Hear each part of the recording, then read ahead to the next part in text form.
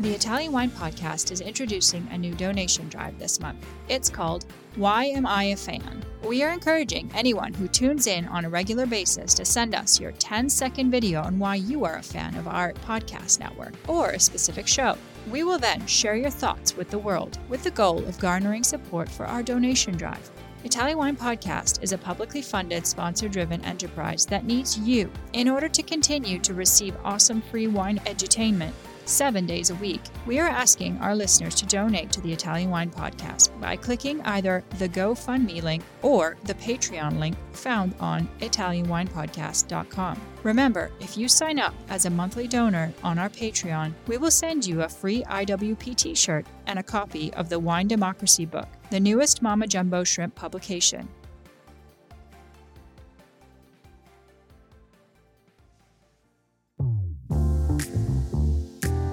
Hello, everybody. My name is Polly Hammond, and you are listening to Uncorked, the Italian Wine Podcast series about all things marketing and communication. Join me each week for candid conversations with experts from within and beyond the wine world as we explore what it takes to build a profitable business in today's constantly shifting environment. This week, we welcome Pablo Fernandez, recorded live at Wine to Wine 2022. Pablo will be no stranger to regular listeners of the show. He's a writer, educator, and Italian wine ambassador. The stories that bring people to wine are always inspiring, and Pablo's journey is one that so many of us can relate to. After over 15 years of corporate stress, he embraced his true love, wine, threw caution to the wind, and set out on an adventure that now sees him sharing his passion for Italian wines with his Brazilian homeland and beyond. Let's get into it. I'm so glad to have you here, Pablo. How are you doing today? Okay, Polly, thanks for having me here. It's such an honor because, you know, I'm a fan of your podcast. Well, what I was going to say is you have always been one of like the big supporters from day one. And you know, we were just laughing about this in an earlier recording. When you start, and I know you've started doing some podcasts too for the Italian Wine Podcast. Yes. It's hair raising. And so to have someone who like, you feel like they have your back, it's just been a godsend. So now I had an opportunity. I was given the opportunity to chat with you while we're here for Wine to Wine. Nice. And I was like, absolutely, I'm in. Thank you. Oh, no problem. It's actually, it's an honor. As I said, it's an honor. I'm really, really fan of your work. Always nice chats about marketing. I'm really into that world, and we can talk about that later because everyone wants to work as a sommelier or at the end selling wine for the final consumer. But I really like this part of the strategy of how you can work in a more it's a strategic way in a way. So yeah, and your podcast is really like these persons that are very it's mostly us just being kooky and sharing odd stories. So you are here.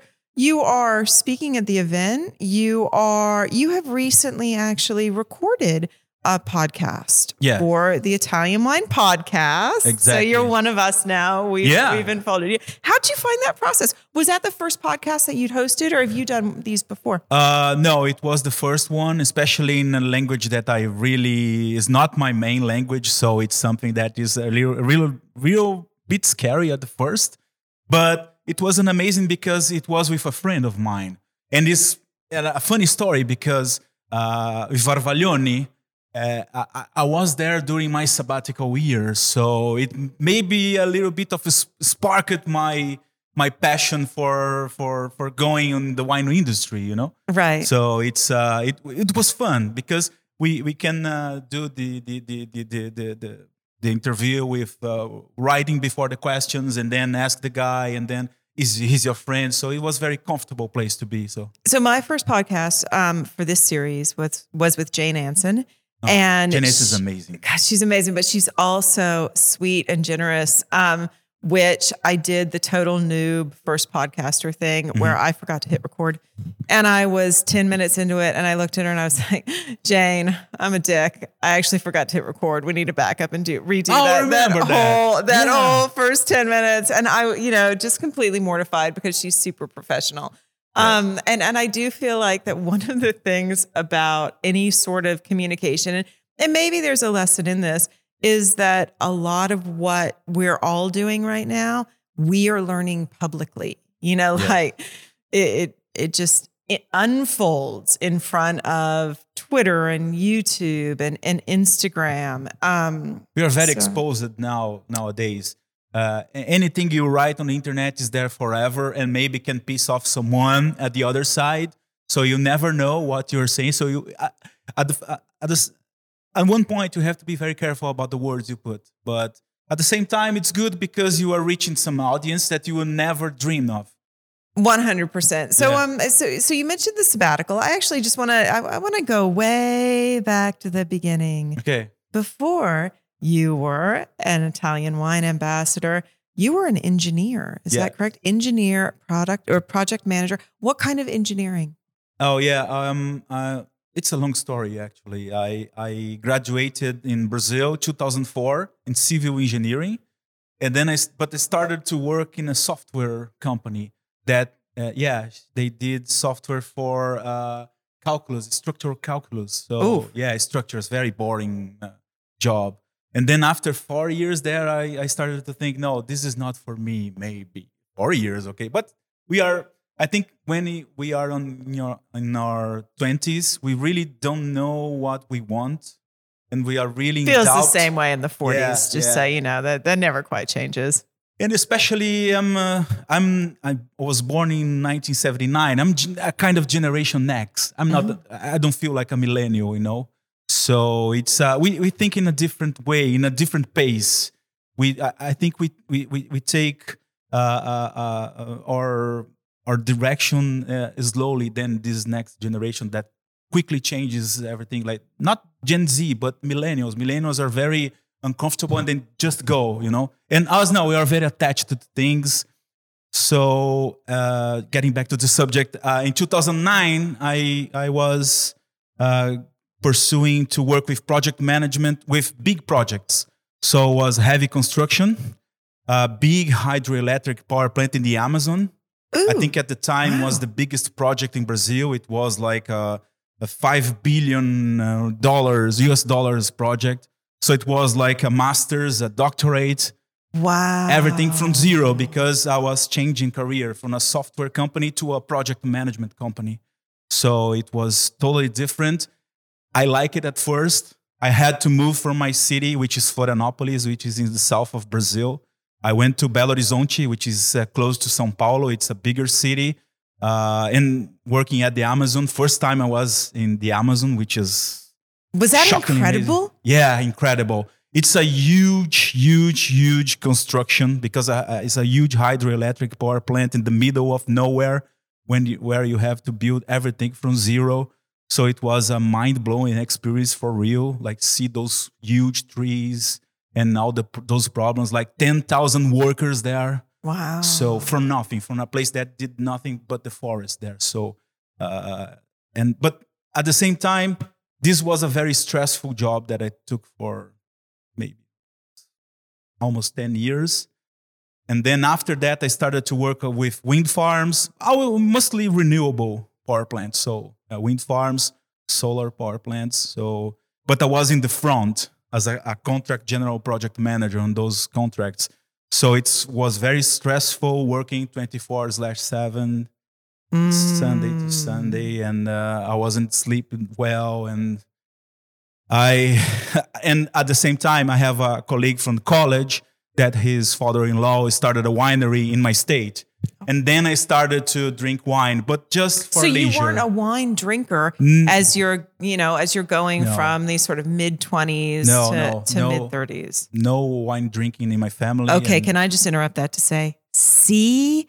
Even if they're not drinking wine in their 20s, they do learn to love it. Exactly. Proof. Yeah. So you have a friend whose father starts a winery. Father-in-law, yeah. Started in a brand new region in Brazil. It's Santa Catarina, Vinhos de Altitude. And I really fell in love for the region, but just drinking, not thinking in remotely close to working with wine. So when I'm so curious about this because I think it's always remarkable what we remember about our early experiences with wine.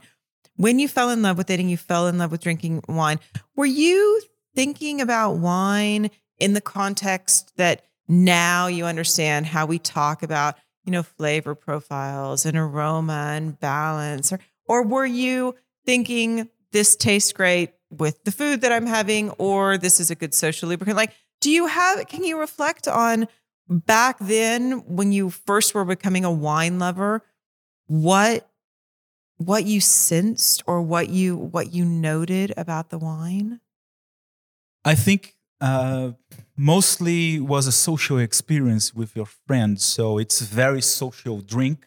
So being together and relaxing and having that moment with your close friends, and sometimes friends that are not close that became close with you. So that's something that is very nice about wine at the first time when you start to drink, because it's very social, which is something that the pandemic took off for a while, and they are regaining back this. But definitely the social thing is very important at the beginning. I didn't pay too much attention to flavors and aromas. It's just I'm there drinking is a different thing, because it's different from the wine that you have in mind, especially in Brazil, because table wine dominates the market usually, and it's from American grapes usually in Brazil. So it's different from the profiles that we have here in Europe.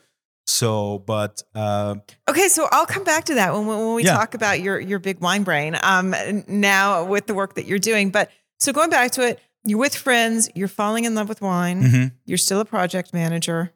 Yeah. What changes? Well, it was a series of events. It was back in 2017. I was in a vacation here in Europe, and then it happened an accident in one of my contracts. And a worker died in that accident. And it was like a turnaround of events totally. Our client canceled all the contracts that they had with them.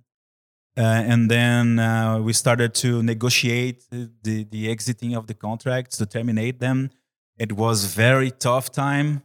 So I got very stressed, and really was a burning out situation in my mind, because everything was getting in the wrong direction. And I really started to think, maybe this is not for me, And I think that happens with everyone. I think it does. And that's actually the part of the story that I love is that, we have within wine so many people who came into it as second careers because they did absolutely fall in love with it. But we also have so many people who have this love affair with wine as this space of, when I finish X, Y, or Z, I dream of owning a winery, or I would dream of being able to make wine. And so actually hearing someone who you were in you had a good, steady, high-powered, stressful, but a day just came that you were like, I'm out.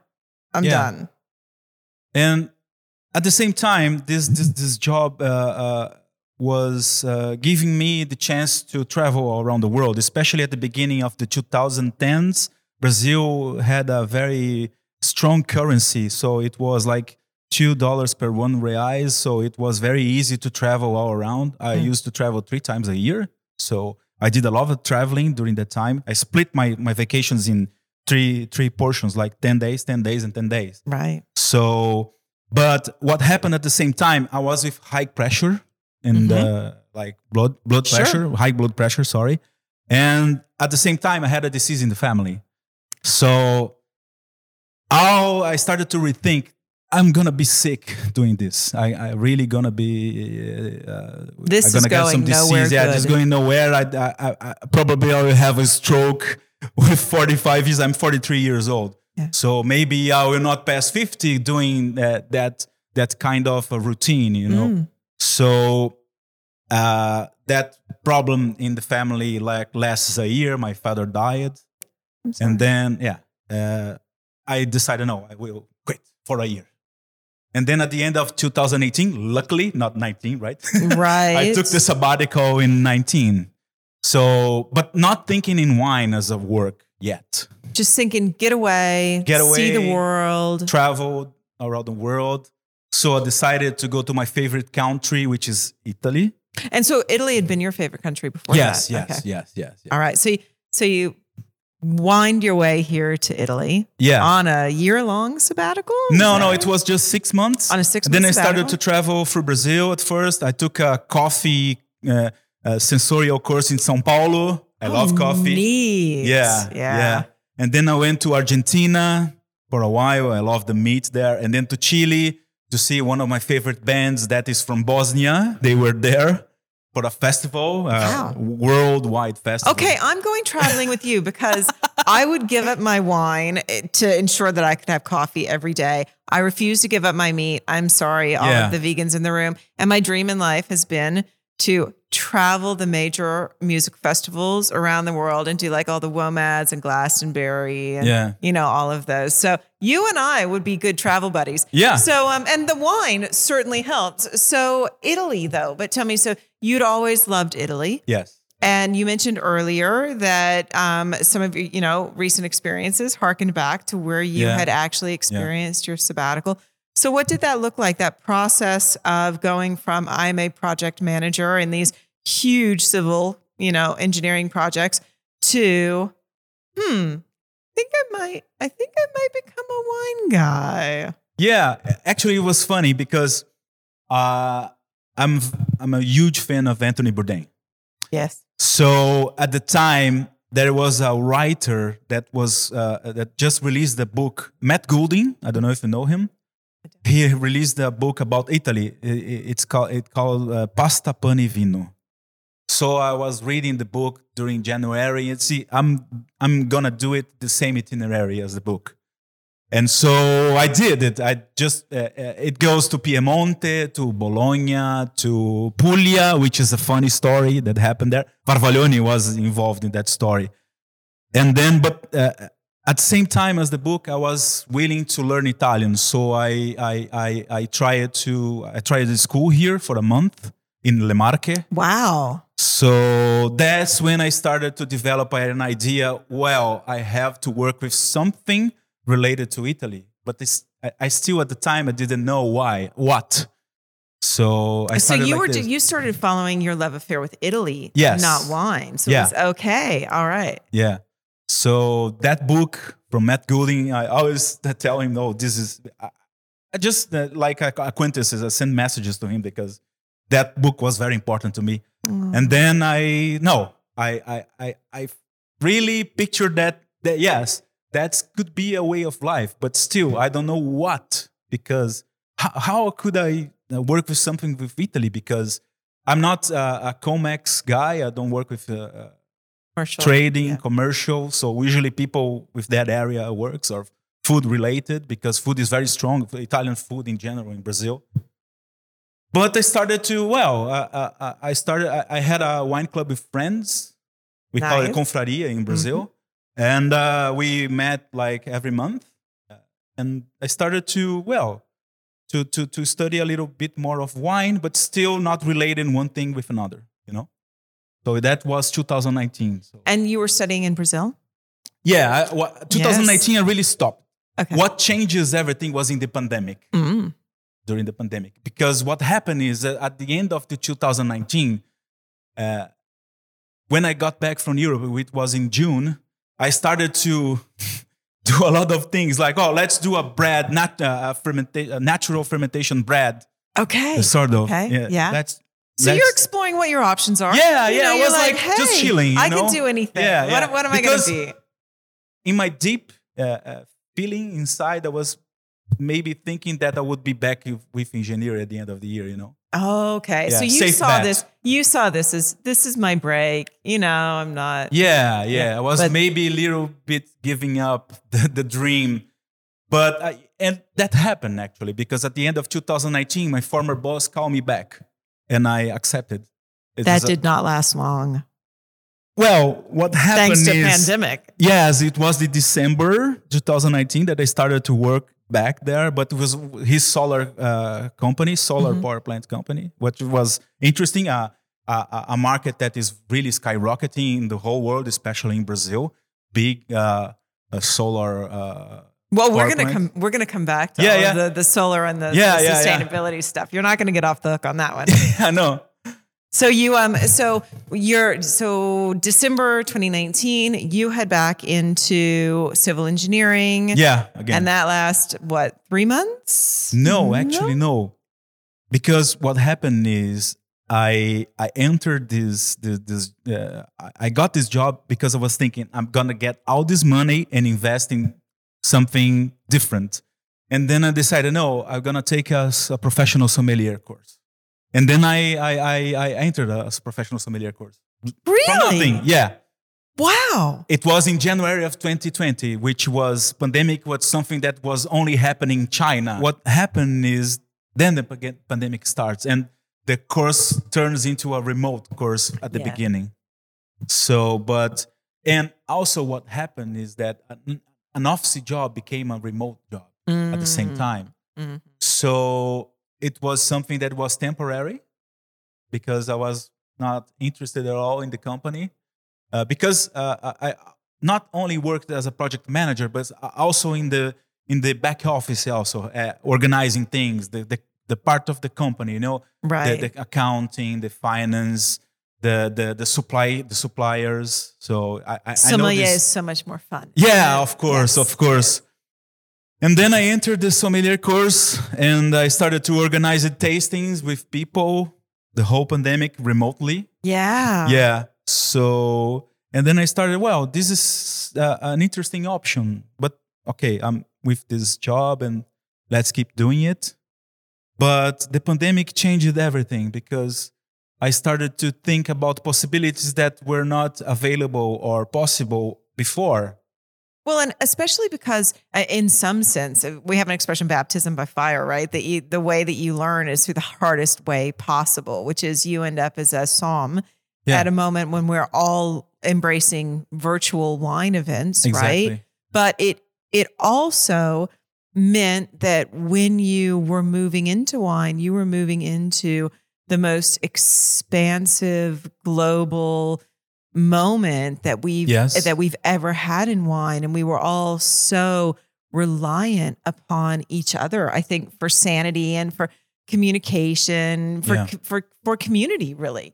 So, so probably a bit of an unexpected blessing, I would think. Yeah. It was a very disruptive time. People now cannot remember how it was, but there's some people that forgot what happened at the beginning because it was a lot of uncertainty happening. But what was a tragedy or some moments of doubts or some moments for people really not knowing what to do and got desperate about it, for others was an opportunity. Right. Because those disruptive moments like wars or pandemics historically helps to grow faster, to things go faster, change faster. So that for me was interesting, that moment, because I'm a very cool guy. I like to stay at home, like chill, not cool, chill. And cool. It's okay. I'll say and cool. Sorry, too. Didn't affect me at all. Stay at home the whole time, because it's something that I like.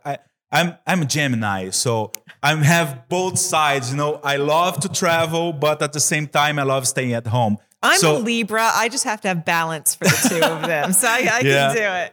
So I didn't have to give excuses to be at home at that time. So and I took that time to study. So I always loved to study. Mm-hmm. And So beyond the sommelier course, what did you study? I was studying a lot of things, really, really, like history. It wasn't just wine. Like it just was reading books. Expanding your mind. Yeah. I love to read behavioral economics. I love it. I love it. Well, that's why you and I get on. Daniel Kahneman, Dan Ariely, a lot of nice, amazing books. I did some recycling on project management also to learn agile. That's incredible. Yeah. Really? And because we had a lot of time being at home, like I had to work, okay, but the extra time that you do not need to drive home to the office and other things, you really cannot be out too much. So that helped. Yeah. And besides being an engineer, usually people are very they really don't like art, history, geography, culture. Usually people in the engineering side don't like this stuff, doesn't like it. And I really loved it my whole life. And I found there that I could study those things with wine, Right. which got me into more. So when did you make the leap from sommelier to your next course of studies in wine? Well, after the sommelier course, I decided to take the WSET. Mm. So I went straight to the third level, WSET 3 in 2021. And then You were allowed to. So see, in Yeah. our market, we could skip the first one, but we weren't allowed to skip the second one. So you couldn't go straight into level 3. So, okay, so you went straight into level 3 and you did that in Brazil? Yes. Okay. Yes, I did in Brazil. And I think this was beginning of 2021. And when Clubhouse was Yeah, I remember that. all of the place. And was in Clubhouse that I knew all this Italian wine podcast. Oh, And was it? Vinitaly. Because of course, because Stevie was super active on Clubhouse. Yeah. All those rooms every day. Is Clubhouse still going? Yeah, I think Is I think it? only Stevie keeps her room in the Clubhouse with the ambassador's Stevie. corner. It is Stevie's Clubhouse But now. yeah, but first I done the WSET 3, okay, and then I decided no, I'm going into the wine world for real. So I decided to go to diploma, the level 4. And you did that. I started, yeah, And you did that. Yeah. I started the course. And so I'm quite curious because, of course, I've been coming to Wine every year for 5 years. I meet all of the, or not all of, but I meet so many of the VIA participants in here. And I'm super impressed. And I just want to say, I'm not just saying this because I'm at Wine. I'm actually really impressed with the level of support that you guys get from the organization because it does feel like I see the press releases, I see the news, I see the extent to which all of you are just welcomed so warmly into these spaces. Do you feel like that experience of having been a part of a group that's so well structured and well supported has really, changed your experience transitioning into wine, like, becoming immersed in our community? Definitely. I think the VIA community, the program, the Vinitaly International program, it's a huge step forward because, especially for someone like me that is transitioning career in the middle of a midlife crisis. So it's you were too young for that to be a midlife crisis. Too young. But I think it opened doors. You can meet a lot of people. It can give you opportunities that are harder to find if you're not in an environment like that. Because you're now actually writing as well, right? Yeah. I work with Amanda Barnes. And she's one of the knowledgeable women in the wine industry. She's based in Mendoza. I became friends with her. And I helped her with the Brazilian chapter in her book that got a lot of awards last year. I was so happy for her. She's amazing. She's so humble, a future master of wine. And I started to write for her site as an opportunity to be known, to get a little bit of authority. Oh, this guy knows the Brazilian market, so that's the guy to find. Absolutely. And to build your own voice. And I think one of the things that I learned when I started writing is I'm still not a great writer. I write marketing stuff, right? Mm-hmm. But to learn what your style is and to learn what your interests are and to really narrow down that niche, right? Exactly. What is it that interests me? I think so much of writing is more for us as the writers than it actually is for our readers because we're processing our thoughts in order to make that happen. But you also now are importing and distributing. Do I have that right? Tell me about the business venture in Brazil. Actually, what happened is when I started to do the diploma, one of our teachers is Rodrigo Lanari. He's the country manager of Wine Intelligence in Brazil. And he also owns a company that is named WineNext that helps businesses outside Brazil to enter the Brazilian market. And I think Rodrigo is one of the best wine business professionals in Brazil. He really knows the market there. And I see him as a mentor in that, because I really like it, the business side of things. So what are some of the challenges to entering the market? Well, I think Brazilian is really challenging, because I think it's really hard especially for Italian wineries to enter Brazil, because Italian wines in general in Brazil are not very known. Apart from Italy is like the 5th place in the importing in Brazil. So behind Portugal. Behind Portugal. Wow. Yeah. So first you've got that you just have to even get the category or the sector. Yeah. People more interested in it, people more aware of it. And in terms of, I don't want you to give away all of the business advice, but for the Italian wine brands that are listening, I know that this is some of the things that you're talking about and learning about here. Where do they even begin? Well, first of all, I think they really have to find the right partners in Brazil, because Brazil is, in a way, is like the US. It's very big, so it's very regionalized.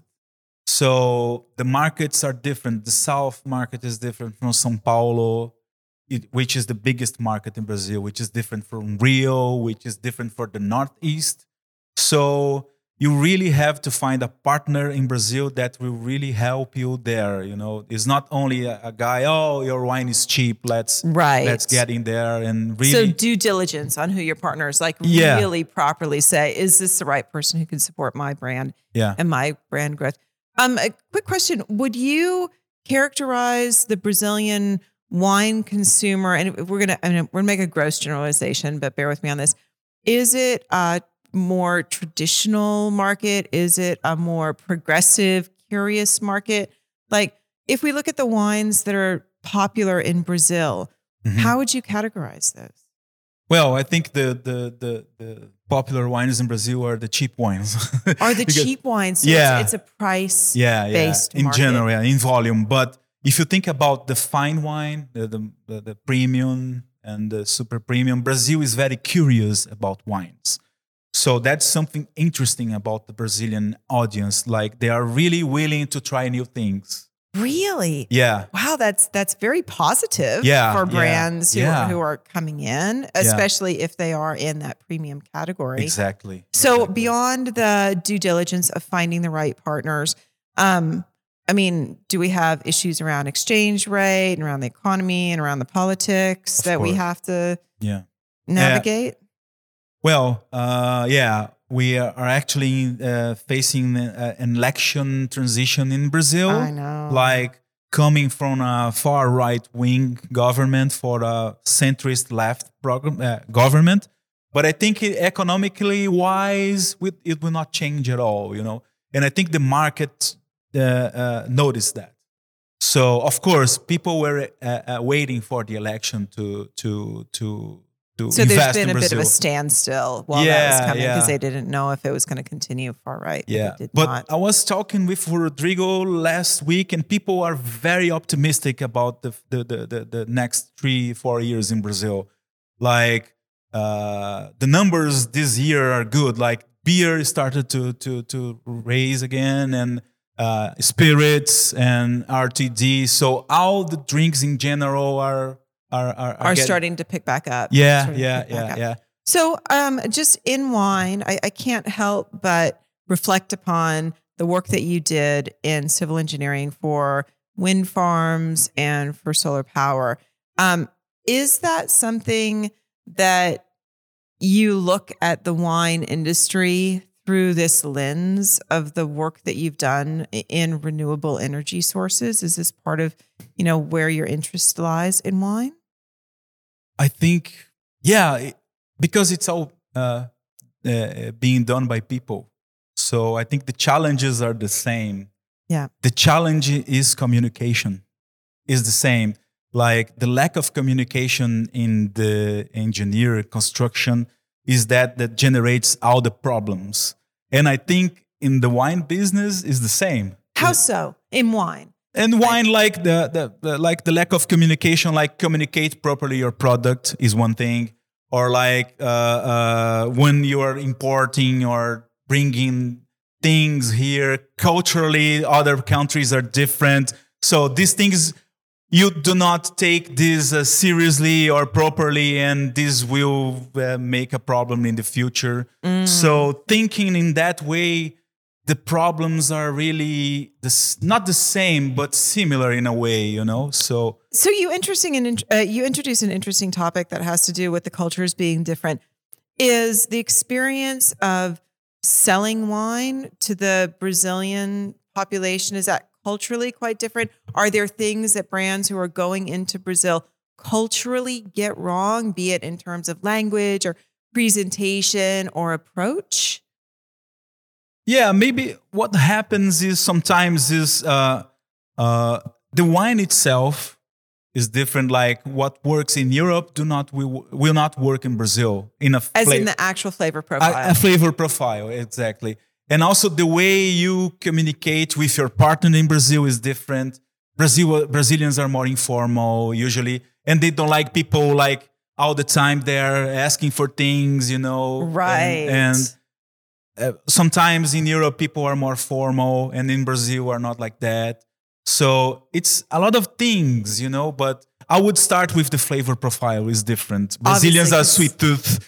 And, that's super interesting. So in terms of, if you're looking at the writing you're doing and everything that you've learned, what are some of the opportunities that you see? And it could be for Italian wine brands, or it could be for any wine brands going into Brazil, maybe untapped markets, maybe product development, or something that we call white space identification, which is where is there just nothing happening there, but there's definite room to tap in and grow. I think if I could say about Brazil, is like a child that you can teach anything, because it's really it's willing to learn about things, about new things, about trying new things.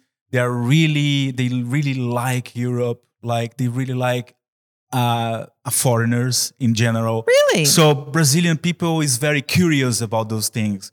So I think it's a huge opportunity for not only for Italian wines, but I think for wines in general, because Brazilians love.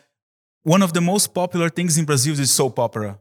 Like people really, is it like the last chapter. Yeah, there was a soap opera like a month ago called Pantanal, which is a place that is very wild in Brazil and etc. And I think the country stopped to see the last chapter of the soap opera. So people in Brazil really love a good storytelling. So it's not about drink, but I think it's about the stories. About the stories. Exactly. I mean, we do keep coming back to this time and time again. And wine it's for real. Is tell a good, intriguing, entertaining story. Yeah. So that a nice label with a guy or something that will point you to a story, a specific story. People will love that and try it. It's not don't have to be good, but if it has this, it's the markers of interest. If it can draw them in. So in terms of your journey, because I mean, it's been a bit of a whirlwind 5 years for you. Where are you going next with wine? What's on the agenda? Well, I really want to establish myself in this wine business part. I really like this thing of different cultures, helping people. I think I'm really good with that, to relate to people. I always been with friendships being extrovert. I'm an introvert guy. I'm really shy, but I like to relate to people. I sense that. I can tell. Yeah. I'm like that. And at the same time, I really like the educational part, like teaching people about wine. And I'm really starting to think about people that really don't drink wine at all. The starters, not the people that are really into it, like a geek, you know? Yeah. I think this is a audience very interesting. It's sometimes I do tastings and I invite friends that are really not wine drinkers, but they go there and they like the story, like the drink. Oh, this drink is so good. Yeah, it's a wine from Etna. Well, so much. I mean, this is something that, and I do work in digital and everybody knows that, but for so many of us, our earliest joyful wine moments are because, just like you say, we were with somebody who was, come on, let's go. Yeah. We're going to do this thing. And we put our trust in them and we go for it. And so I still will always believe that it's the best way to grow brands. Yeah, Always. definitely. Always. And I really want to work with those paths in my professionally, educational, but with people that are beginning in the wine world, and with the strategic, the wine business side. Yeah. That is this. How could I sell to the client? Not being with the client selling. Of course, this is very important, but the strategic part. How can you do it that in the better way? And what's interesting about it is that some things on strategy are quite the same. That there are certain steps that you take, certain requirements that you have, but the cultural part of it and the what I call macro environmental, what's going on that impacts those places in the world are so unique, and it's really not possible for any one person or any one agency to be the expert at those. Yeah. So having in-market partners, having people who are on the ground who can actually help you work through that strategy and due diligence and business development is so important for basically not screwing up. Exactly. The number of brands that we see who either rely on their own bubble or they never actually get out into those spaces. And this is not exclusive to wine. We just see this all the time. We see this in tech and software and everything else where, you haven't actually gone out into your market to sense check what you're doing. Yeah. So, so do you see yourself, actually kind of completing this cycle and going in and teaching things like the diploma, and you're already the Italian wine ambassador and actually forwarding education through those channels? Or do you see it as something more informal through tastings and events? No, I think in a way more formal. Mm-hmm. Okay. But at the same time, my initial idea, it's a little bit ambitious, but anyway, is try to build a Italian wine drinkers community in Brazil that now it's not formal, do not exist, Right. Try to replicate the model that Steve is doing here with the ambassadors, but with create a mass critical mass in Brazil that this is really lacking in Brazil. There is a critical mass for Portuguese wine, and there is no critical mass for Italian wine in Brazil. So that's your mission. Yeah. You're going to change that. Let's see if I can. I really believe I can. Instead of building buildings, you're going to build the communities. Yeah. I think community is everything. And you start to replicate the model. And just after the Italian wine ambassador, 3 or 4 people reached me how you did it. How could I go? Because we have few ambassadors from Brazil. It's 5 only. Oh, wow. So we can start a community and we can start to construct this there. Right. And those people can work with the trade and, importantly, with the final consumer also. Absolutely, on both sides of it. To actually tap into a fabulous market. Yeah. It's a lot of opportunities. But, of course, to start from zero is not easy. But, someone has to do it. Someone has to do it. Okay, so for everyone listening, how can they find you? Where are you online? Well, I am. I have an Instagram, a personal Instagram account. Also LinkedIn. I love LinkedIn. You love LinkedIn, okay? Yeah. Right? People can reach me, Pablo Soares Fernandez, there easily, and of course my contacts are with the SoundCloud and other things. But I'm open to contacts. And so, just for anyone who wants to reach out, who actually wants to just learn more about the transition that you made a time when the world was going mad, or how they can get involved with the work that you're doing with VIA and Brazil. Yeah. Just reach me. I'm very open to people. I like to meet people. If people want to follow the same path, I'm open it. There will be a VIA next year here in Verona, and also I think at the end of the year in the US. I don't know, maybe.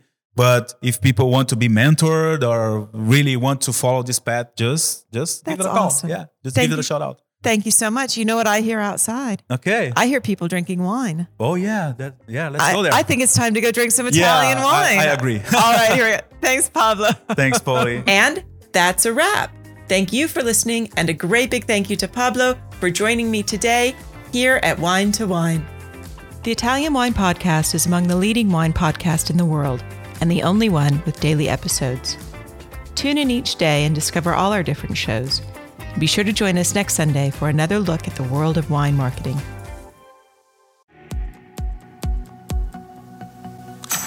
Listen to the Italian Wine Podcast wherever you get your podcasts. We're on SoundCloud, Apple Podcasts, Spotify, Himalaya FM, and more. Don't forget to subscribe and rate the show. If you enjoy listening, please consider donating through ItalianWinePodcast.com. Any amount helps cover equipment, production, and publication costs. Until next time, cin cin.